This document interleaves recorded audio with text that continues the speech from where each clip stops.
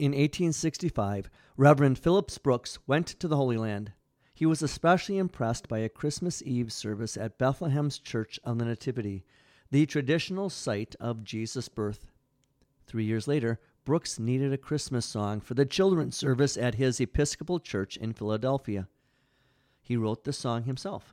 For inspiration, he thought back to his experience in the Holy Land and wrote, "O Little Town of Bethlehem." The beautiful song paints a word picture of peace and faith as seen through the eyes of those within the little town of Bethlehem. The song is sung to this day and has become one of the classic Christmas carols of all time. Verse 1, O little town of Bethlehem, how still we see thee lie. Above thy deep and dreamless sleep, the silent stars go by. Yet in thy dark streets shineth the everlasting light. The hopes and fears of all the years are met in thee tonight. To our 21st century thinking, we may find the imagery of Bethlehem quaint, but it was confusing for the people of the first century. In his gospel, St. John writes about how many people in Jesus' day were confused. They knew the prophecy that the Savior would be born in Bethlehem, but they also knew that Jesus was from Nazareth. The Savior was God's Son, but they knew that Jesus was the Son of Mary. Many of them just could not reconcile this paradox. That's why St. John records these words. Some of the people said, "How can the Christ come from Galilee? Does not the Scripture say that the Christ will come from David's family and from Bethlehem, the town where David lived?"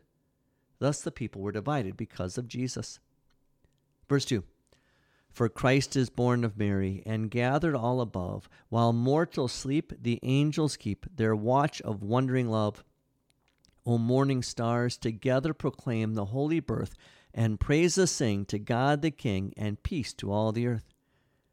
It seems that those who knew Jesus did not understand this paradox. The one who had no place to lay his newborn head would have no place to lay his head as a traveling rabbi. The one the religious leaders rejected in Jerusalem was the one praised by the angels in the Bethlehem sky. The one sleeping through a storm had the power to still the storm. The one who could raise the dead wept when his friend Lazarus died. The one who had no beauty or majesty to attract people to him had mobs of diseased and crippled and hurting people attracted to him. Verse 3. How silently, the wondrous gift is given. So God imparts to human hearts the blessings of his heaven. No ear may hear his coming, but in this world of sin, where meek souls will receive him still, the dear Christ enters in. Think of how God the Father loves us so much that he has sent his only begotten Son to have us children as his own. It wasn't alchemy, but the incarnation that made this possible. That is what we are still celebrating on this first Sunday after Christmas. We celebrate that God imparts to human hearts the blessings of his heaven.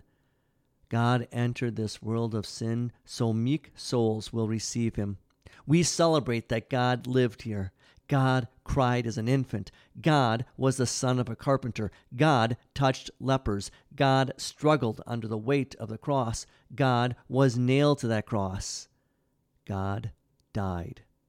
And in the darkness of the grave, God's body was laid. In all this, we see how much our God loves us. God humbled himself. God was born in Bethlehem. God died in Jerusalem. God rose from the grave. God is seated on his throne in heaven. Verse 4, O holy child of Bethlehem, descend to us, we pray. Cast out our sin and enter in. Be born in us today. We hear the Christmas angels, the great glad tidings tell, O come to us, abide with us, our Lord Emmanuel. Humble yourselves before the Lord, but please do not miss the significance of this. You are humbling yourself before the Lord who humbled himself before you.